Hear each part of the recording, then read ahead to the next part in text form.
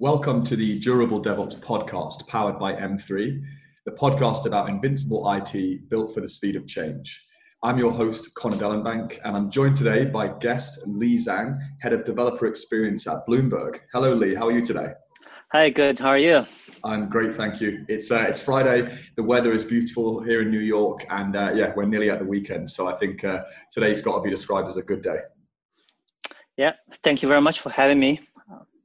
You're welcome. I'm glad to have you here today. So, if you could, give a bit of an intro, explain who you are, what your background is, and what you do now. I'd love to share that with our listeners. Sure. So, my name is Li Zhang, and I joined Bloomberg back in 2007 as a software engineer. Most of my career in Bloomberg has been focused on building software for financial applications, such as fixed income, derivatives, modeling, analytics, risk assessment, things like that. About 3 years ago, I moved to software infrastructure department to lead the effort of our developer experience.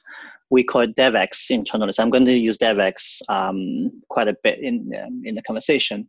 So our team is all about being a multiplier for really engineering productivity and quality across our global department of more than 6,000 engineers. We provide solutions across the whole SDLC cycles and beyond. Great. That's I can only imagine the challenges, 6,000 developers and trying to get things to move faster, higher quality, more speed. I've got many questions that are going to come up about how you guys are doing that and what needs to be done. Sure. And so Li, moving down this journey, you started off software engineer, and you've been with Bloomberg for some time. What were some of the things? Step by step, what got you to the point now where you're running this part of the organization? You're heading it up, or spearheading it. What do you feel sort of you did that got you to where you are today? That's a very interesting question. So when I joined, I had a lot of passion. I had a lot of interests in financial domain, right? As you can imagine, many developers join Bloomberg because of the interest in domain area. So that's why I spent a few years in different kind of financial applications. But deep down, I'm an engineer. I'm a developer, right? So one thing I kind of observe over the years is, and I can't really emphasize enough, how important developer experience and productivity are for really any organization, right? So they lead towards quicker product releases, better user support, a great team morale, especially in a leadership role. You kind of want your team to focus on developing values instead of spending a lot of time to struggle with the tools. So that's why that got me very excited to move to the area, which I didn't really have a lot of expertise, but I think that's a huge factor for success for the whole organization. As you mentioned, there's a lot of unique challenge in Bloomberg as well, so that makes my job more exciting, right? So I don't know how familiar you are. I don't know how familiar your audience are with Bloomberg, but we're not typically when you hear about Bloomberg, you would just think about solution provider for financial professionals, right? Actually, we provide ecosystem and stress far beyond financial applications. We have teams, for example, specializing in communication tools, like our email system and our instant Bloomberg chat system. We have vertical teams who offer web products. We have data science teams to run machine learning models on a huge scale, right? On the same time, we also have unique needs of being in the financial industry, because we have to handle a very high volume of market information, with very low latency and in a very consistent fashion, right? So all those factors putting together, making the developer, DevX job, very challenging, but also very exciting. How do we do a good job to enable our developers to really become, as I said, become multipliers so that they can really do their job smoothly. So Li, I understand what developer experience entails, but a question that you could probably answer in a good way is, there's developers, they're clever, they know what they're doing, they're trained technologists with plenty of experience. So why can't they do this themselves? You know, what's the need? Where does the need come from that there has to be another team to enable, to support things like that? What's the difference in these guys and what your team are doing already? This is a very good question. So one of our mission, our goal is indeed to be an enabler, not like a blocker, because we are a central team, we offer certain solutions, and then our developers kind of have to use the solution we provide. No, we want to be enabler so that they can get their really focus on their energy in solving the problem they're interested at, right? At the same time, being an individual developer, let's say, I'm working on some individual projects, is very different from working in a larger organization where a lot of coordination needs to happen. For example, CI/CD has been a very kind of like trendy topic over the years. Many organizations adopt CI/CD. Now, what is CI/CD? Does it mean like when you adopt using tools like Jenkins and you magically have a CI/CD process? Not really, right? So one example I want to give you is like when you have a large organization where typically you will have more dependencies, and the integration become a multi-layer problem. Right. To start with, you might want to do integration within your team. You will say, hey, in order for my CI to work, I have some dependencies with some sister team's code. I need to integrate that into my executables. That's the team level integration. But sometimes you would offer a library or a service for the whole organization to consume. How do you offer that? How do you provide a firm-wide integration mechanism, especially in some languages like C++? The ABI compatibility can be a very tricky problem. So we want to make sure there's a firm level consistency so that our developers don't caught into surprise to say, oh, my stuff work here, but why it doesn't really work once my code integrate with other people's code. So that's where we add value, right? On the same time, I tend to think any tools, there's a learning curve. If you look at our, the whole engineering body, there's a whole spectrum of familiarity from using different tools, right? I don't think it's reasonable to assume every team would have the skill set to handle, let's say, set up their own Kubernetes clusters, right? So we trying to abstract certain things away by providing, let's say, platform as a service solution so that the teams can work with some declarative schemas to do their job instead of understanding all the technical details of those solutions. Yeah, so really what it is, when we're looking at the size of the engineering teams, it's important that some teams have a dedicated focus on a specific business related task, which could be, build these applications that the customer needs them for this reason. And your team's dedicated task is really to make sure that everybody else moves quickly, has the tooling they need to do that, and the training they need as well. So sort of sometimes enabling or facilitating their learning so that they can catch up and sort of stay with the higher performing teams in the company. Yeah, maybe I can give you a concrete example. So that's some, I don't think the problem all the organization will need to deal with. For example, there's something called time zone data, right? So in finance, one of the most important calculation is we call day count fractions. Essentially, how many days between those dates, right? It appeared to be simple. It's not that simple because there are calendars, there's different conventions, et cetera, right? Now, in our context, as I mentioned, we are in this unique business and we want things to be consistent. Between different applications, you need to use the same day count conventions and calculation, things like that. So how do we roll out, let's say there's time zone data change somehow. How do we make sure all our applications consume that change consistently across the board? Right, so that's a challenge. Like the high level requirements on being consistent kind of impose some challenges to make sure the DevX solutions enable our teams to be able to move consistently when you have situation like that. Okay, yeah, so there are specific scenarios where the DevX team can really step in and provide this value and see the difference in what they're doing as well. Right. So essentially, we want to be able to enable teams to deploy their software as continuous as much as possible. But at the same time, we also want to make sure there's firm-wide consistency on some very low-level infrastructure packages. They get to deploy across the whole data center consistently, right? So there's different dimensions of requirements, and we have to meet all those different requirements.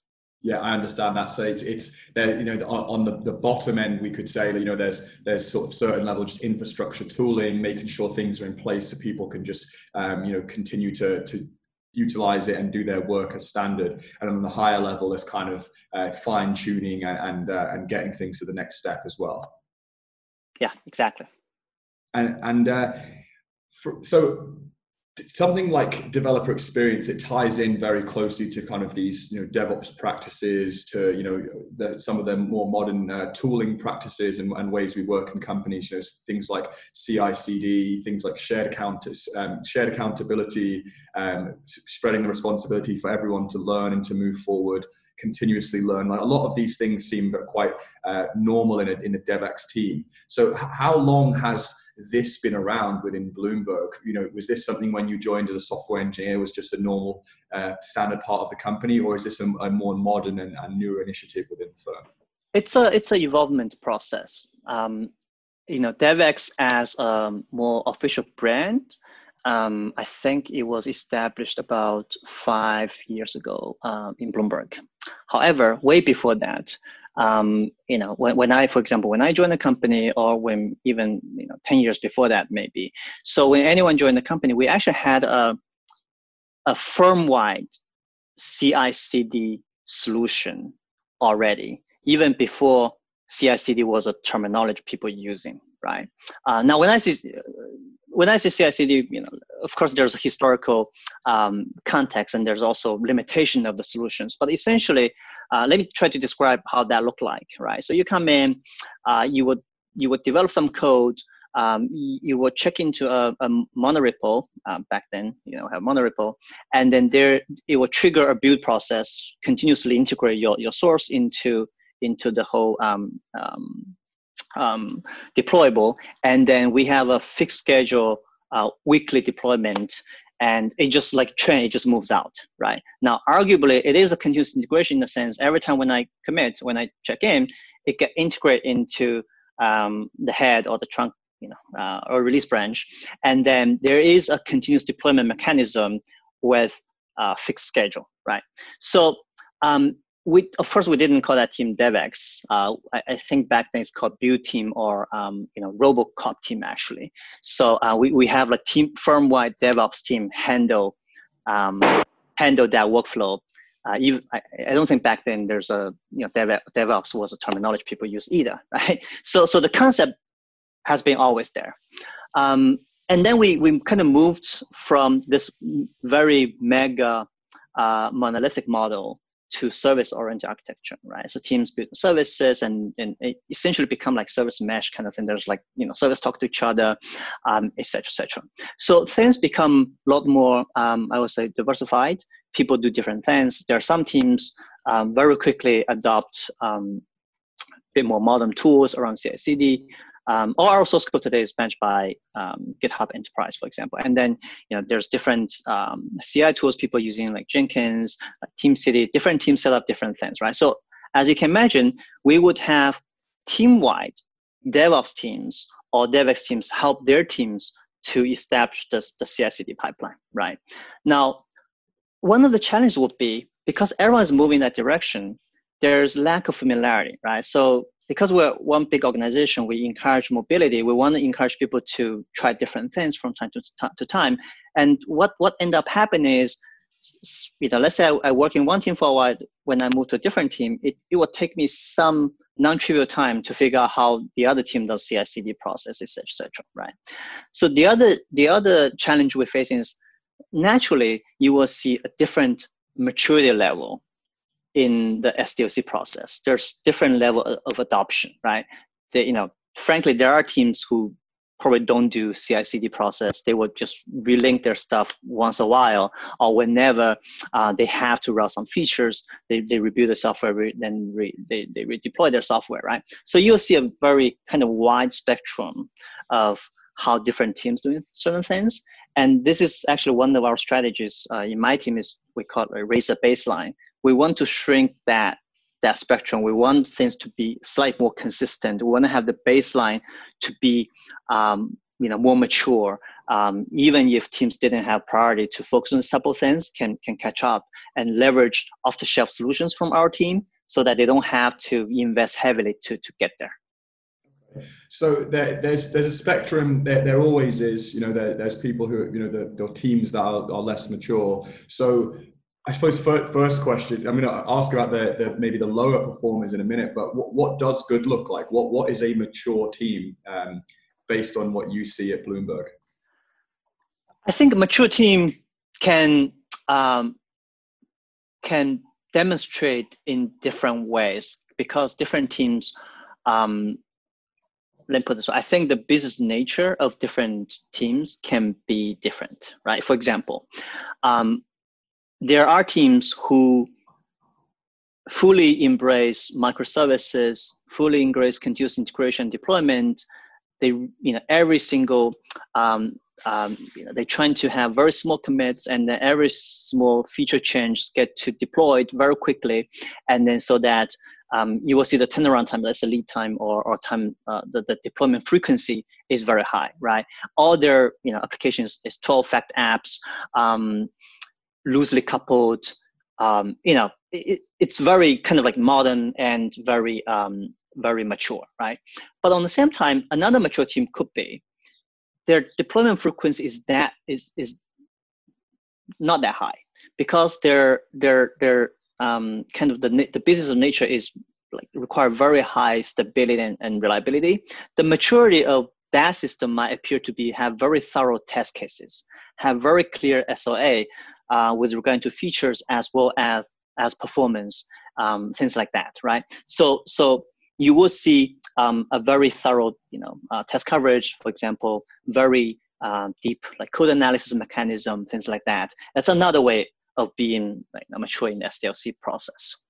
Yeah, so they may have lower deployments, and so that not being the only thing they need to track, but from that side, their testing is higher quality. So things like change failure rate would be, they'd have a lot more success rather than actually having failures coming up more, or their actual site being down, or their product not being consumable at all times. So it sounds to me like there's two different ways you can really be classed as high performing. It's either that speed with quality or just pure high quality, but you don't need to be faster because your specific case isn't needed in that same instance. Right. In a different language, I tend to think a very mature team typically has a very deep understanding of the trade-off they have to make. Because in my mind, engineering is all about trade-off, right? So, there's ideal situation, sure, but oftentimes you kind of have to trade off certain things for other things. I think a very mature team have a deep understanding of their business requirements, of their technology requirements, of the things that matter the most for them, and make good decision of what they want to focus more with regard to SDLC process. And also a mature team usually reflect review their process once a while to see whether things been changing, whether if there's certain things, assumptions was not really accurate, they can improve upon. I tend to think all the, I don't want to use the high performing team, but all the mature team who really care about their productivity and quality, they tend to have those habits. I imagine these mature teams, it would be more them knocking on your door rather than you having to knock on theirs, in the sense of, they come to you and say, we want this, or we want to check, because they're very aware of their maturity in the SDLC, and they probably need things from you rather than you having to go to them and say, hey, let's pull you forward. Maybe you're lagging a little bit. Is that a fair assessment? Absolutely. I think there's, it's interesting you mentioned this. I think there are 3 flavors maybe in this type of interactions, right? The first one is, as I said, we want to be enablers. We don't want to be blockers, right? So we want to enable them to be able to even become more mature. The second thing is the learning process. So oftentimes they can teach us on, even if we consider ourselves as domain experts in this area, but oftentimes when we engage and have partnership with those teams, we often learn quite a bit of some of the unique requirements from those teams, and then how we can think about adopt similar things, and then be able to carry that into our mainframe solutions, right? So the last flavor is oftentimes it's a very deep partnership, because whenever we deal with adoption of new tools or new platforms, we all often want to avoid chasm, right? So the early adopters get it done, and then the mass majority struggle to get there. So we partner with those teams so that they can help us to increase our bandwidth to do, for example, training documentation, workshops, things like that, so that the best practices can be adopted by more teams. Fantastic. Yeah. So it's very much a mutual synergy between all of you, right? So you're learning from them, and also it's more scalable because you can then ask those teams to actually share their knowledge, stand up and help with elevating those around them as well. So it's not just that you and the people surrounding you have to do all of this, sort of the hard graft in bringing everyone to the same level. Absolutely. Of course, sometimes we will all, sometimes we could end up in a situation where the solutions aren't really compatible, right? Then it will require some brainstorm sessions and to see maybe there's some context there, or maybe some other organizational requirements those teams are not familiar with. Regardless, I tend to think those conversations, those engagements are very, very useful. Okay. And so that's the more mature teams. So if we look at those that are less mature, what are two things really? What are some of the obstructions that are in their way, preventing them from being a more mature team? And also, on a deeper level, kind of what are the root causes that you're seeing time and time again? So maybe there's certain things that repeat, and it could be maybe the kind of products or platforms the team works with. It could be their history as a team. It could be team culture. But what are some of those root causes that are preventing certain teams from being these more mature, folks or types of organizations? Right. So some of my observation, one is that, as I mentioned, different teams has kind of unique situation. For example, let's say, another unique thing in financial markets, sometimes you will have very hard timeline. For example, a couple of years ago, we had this MiFID regulation requirements, right? When those requirements come in, we kind of have to shift our priority to make sure we got to deliver things before that timeline, right? So whenever there's such a priority shift, I tend to see some of the, combined with some of the legacy assets historical different teams might inherit from. So with those constraints, sometimes the SDLC maturity can drop a little bit, or appear to be paid less attention towards, right? So that's one thing I sometimes observe. The other thing I observed is that it's kind of awareness. So even if some team kind of want to improve their maturity, but oftentimes maybe don't know where to start, right? So I think there's a bit of lack of awareness of how things can be done in different ways.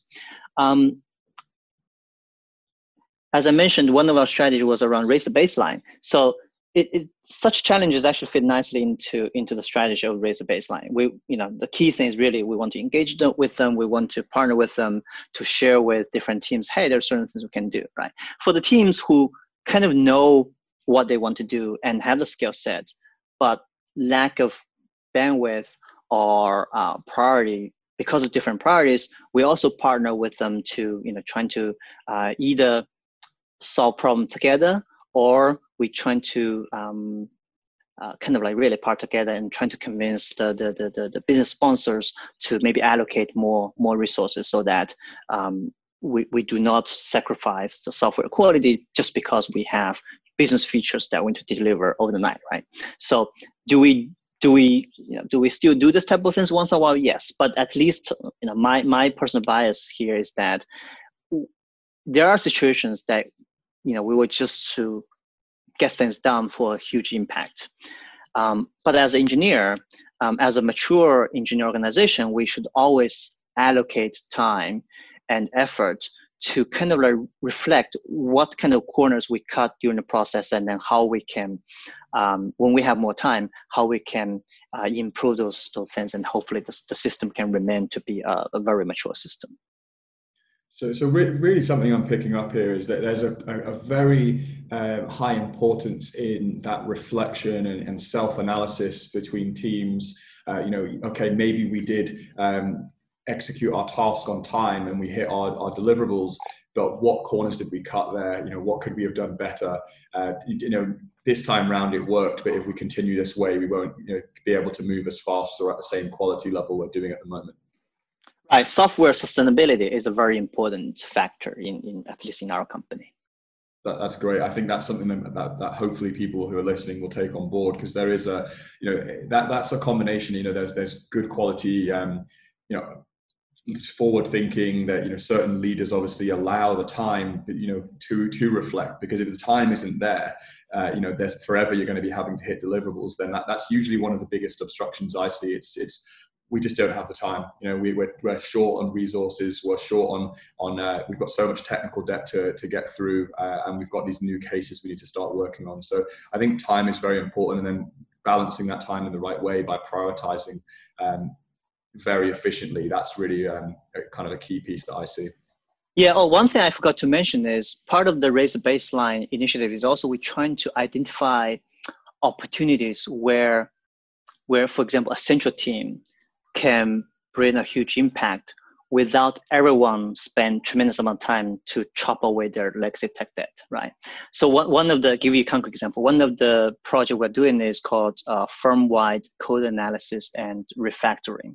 So over the years, there are common code patterns that we want to move away. Now, there's a simple strategy that says, this is bad coding practice. Everyone go just change their code, right? You know what? As I described, with the spectrum of how fast and how slow team can go, it historically tend to be a very long process, and then can drag energies and impact morale as well, right? So what we're trying to do is, if certain code patterns are simple enough, that doesn't really require developer to spend time to look into. For example, we introduce feature flags, right?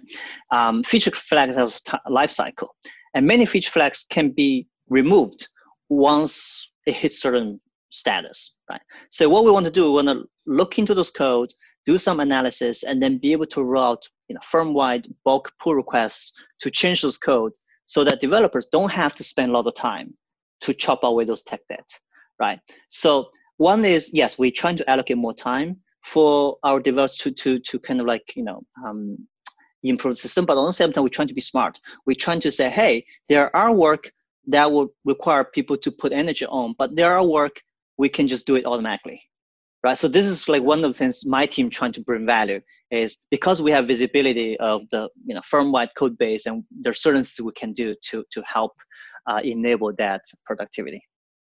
Okay, yeah, that makes sense. So yeah, it's not always that you need to even have those specific teams focusing on this, when it could just be done at a much larger scale using some more automation and also some of the expertise that you've had doing this before as well.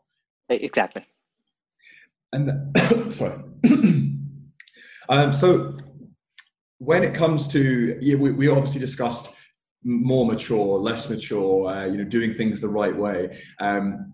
How do you actually track productivity? Are there certain metrics and measurements that as a whole you're looking at, or is it just kind of on a team by team basis? You take it and figure it out as it goes. This is an interesting one. We don't explicitly track productivity. I think it's debatable. As personally, I don't believe there is objective measurement of productivity, right? However, we are deeply interested in understanding where our developers can be blocked, where are the choking points in the process, what could be morale killers, right? So we're very interested in this type of things. So instead, we have we call insights strategy, where we without both qualitative approach and some quantitative methods, right? For example, we launch surveys every quarter. We survey a quarter of whole engineering body every survey. So, every developer gets survey once a year kind of thing, right? So as the qualitative approach, with the goal to get a sense of how satisfied our developers are with the tooling. Do we see some patterns between, adoption with certain tools will actually enable developers, will make our developers become more satisfied, right? For example, from the recent surveys, we find our users on the new local development platform, our laptops, with local dev tools, report a higher satisfaction level than our users who are on more the legacy remote development platform, right? So this is like kind of what we measure as insights, not really trying to measure productivities, because because I forgot where I saw this, but like when a measurement become a target, it's not a good measurement anymore, right? Because people tend to say, hey, this target, let me game the system to meet that target. We on the quantitative side things, we do measure things such like lead time, deployment frequencies, etc., etc. But as I said, if we look at deployment frequency as a matrix, it doesn't reflect the whole story, right? A team who deploy faster doesn't necessarily mean the team is more mature than the team who deploy less frequently. There are more things involved. So we want to look at data more holistically, and try not to measure productivity, because personally, I don't think it's very measurable, but rather to feel from tooling perspective, from kind of like, moral perspective, what can be done, what can be further improved. This is interesting me quite a lot, actually, because I know there are different teams who look at things in other ways, in terms of speaking with people like Stig Sorensen and kind of the SRE angle, the observability, telemetry, very much kind of like measurement, and get not just maybe their team only doing the measurement, but giving ways for other leaders or team members to kind of see and clearly measure what they want to and what they feel relevant. But the point here is developer experience is actually focusing on the experience. It's also got kind of emotion involved. It's how do you feel? Do you like what we're doing? Is it working for you? That's kind of what I'm taking here. It's kind of not just clear cut every time. It is the morale aspect. It's the cultural aspect. Can we make this experience better for you by helping with tooling, by helping you learn, by facilitating your movements? Yeah, so I tend to think that, I think you described very well here. It's a little bit different, I would say, different level of measurement. So we are very keen to, of course, collect system metrics, right? So you mentioned Stig's team. There's a lot of telemetry. We leverage his team system quite a bit, mostly around tooling usage, right? For example, how many times people use this tool, and how many times there are error reported from those tools. So those are not really measuring productivity. It's not measuring developer activities. Those are measuring tooling adoptions or measuring system stability and system behaviors. So having metrics around system behavior, I think is a very sensible thing to do, because they tend to be very objective, right? Like footprints and memory consumptions and system metrics, information like that. Is definitely something we also invest on. We partner with Stig's team a lot to make sure our toolings are being used in a reasonable way. Okay. But as I said, there are different level metrics. Yeah, that makes sense. Yeah, there's a different level to them. They're being used in a different way as well. But that's what the interesting part was. How they are at different levels. And we've mentioned tooling a few times, and you've discussed some of the sort of more commonly known tools. But I also am aware that when you say Jenkins, when you say Travis and Circle CI and other maybe that was the CI examples, but there's actually a lot of proprietary tools. So you may have been mentioning them to kind of give our audience some relevant understanding of what they were, but I'm aware that Bloomberg does have a decent number of proprietary tools. So the question here is, when and how do you decide it's time to build something proprietary versus kind of using something that's already just out there in the market? Whenever necessary. But joke aside, yes, Bloomberg has some proprietary, I wouldn't say tools, but like proprietary software or tech solutions.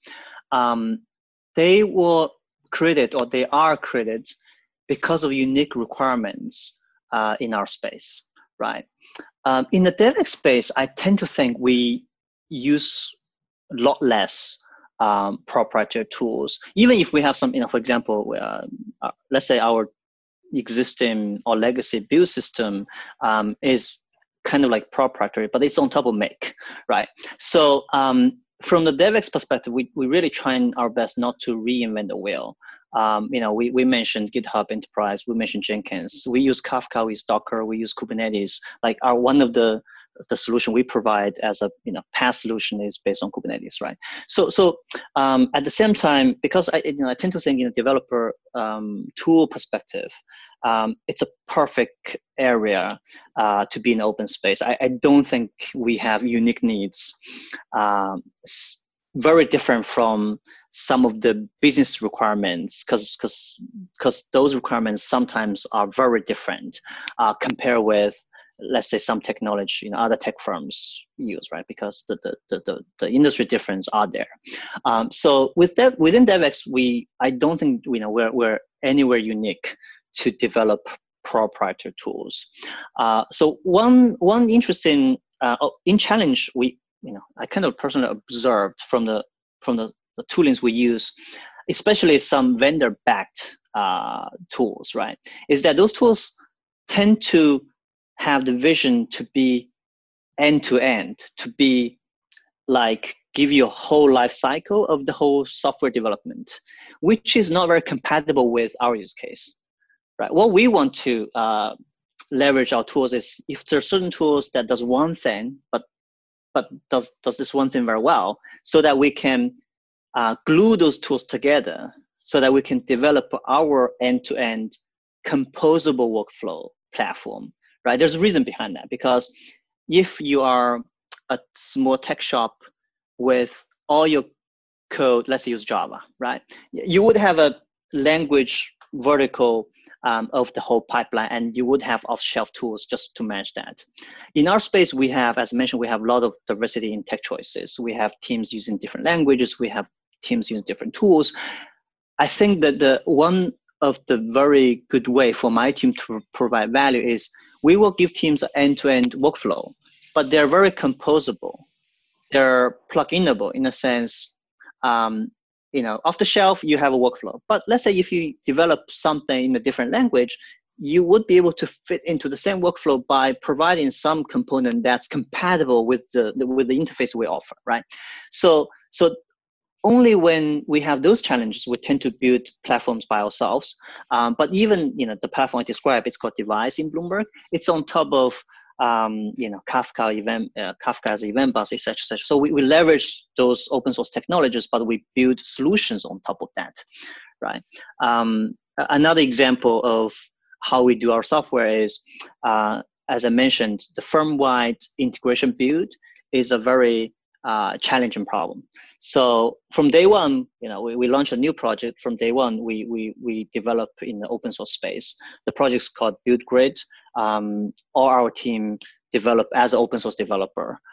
There's really nothing proprietary in that project, with the hope that project will solve our problem for the large scale integration build orchestration problem. But at the same time, I believe there's many organizations out there have the similar challenge, can benefit from our solutions.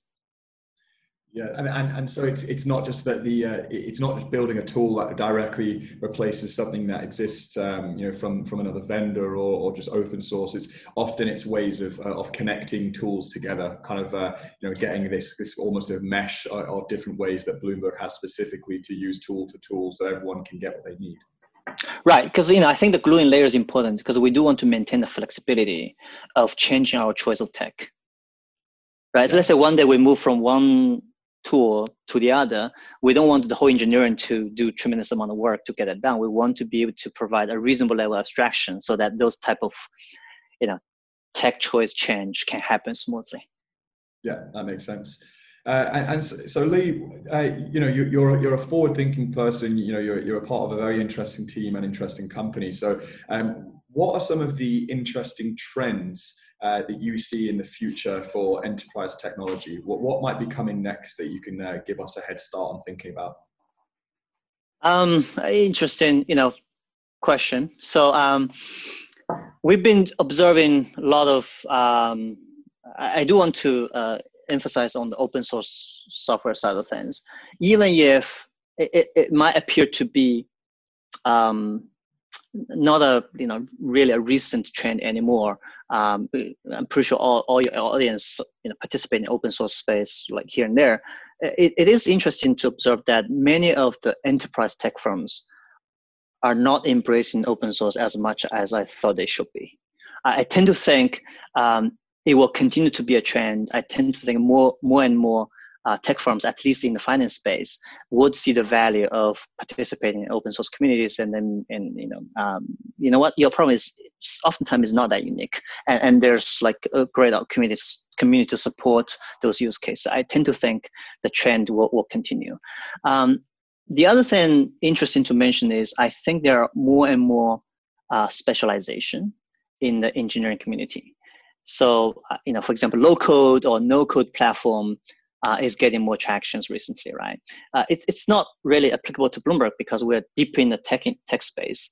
However, I tend to think even internally, I think there's more specialization on the type of software different teams develop. Let's say we have C++ developers out there. Imagine Aaron to be a CMake expert is probably not going to be very realistic in the future. I tend to think there will be some specialty in understanding the build system, and there's some specialty in understanding the language, and then at the same time there's specialty in using the tool, using the platform to develop the software in their domain space. So similarly for, I mentioned Kubernetes, right? I definitely don't think we want to have all our 6,000 developers to understand how to set up Kubernetes clusters. It's just not the most productive way to run an engineering organization. So I tend to think some of the specialization, role definition, SRE is a typical example where you see people specialize in the reliability engineering is focused on certain area. I think that trend will continue, and so that engineers have different interests, different passion, can focus on the area they really feel passionate about.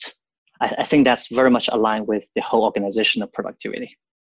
Yeah, I'm actually seeing that in other companies I'm speaking to and working with, the certain specialization, not having everybody needing to become an expert in one specific tool or the way it sets up. Have certain people allow them to be the specialist, and have other people just leveraging the tool, but the kind of the ins and outs of it, the deep dive isn't needed by every single person.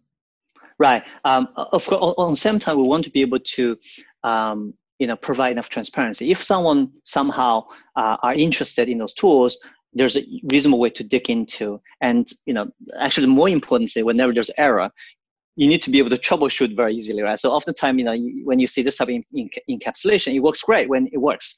Then it becomes a challenge when it doesn't work, right? So we want to make sure our tools, when we provide such abstraction, when we support this type of specialization, we want to have a good balance between visibility and abstraction. That's something, it's kind of like we try to find a sweet spot as well. Okay, that makes sense. So Lee, we're here at the end now of our episode. I've obviously really enjoyed talking with you, learning a bit more about developer experience, a bit about your background at Bloomberg, what's interesting, what's not, and where you guys are going. So thank you so much for joining me today.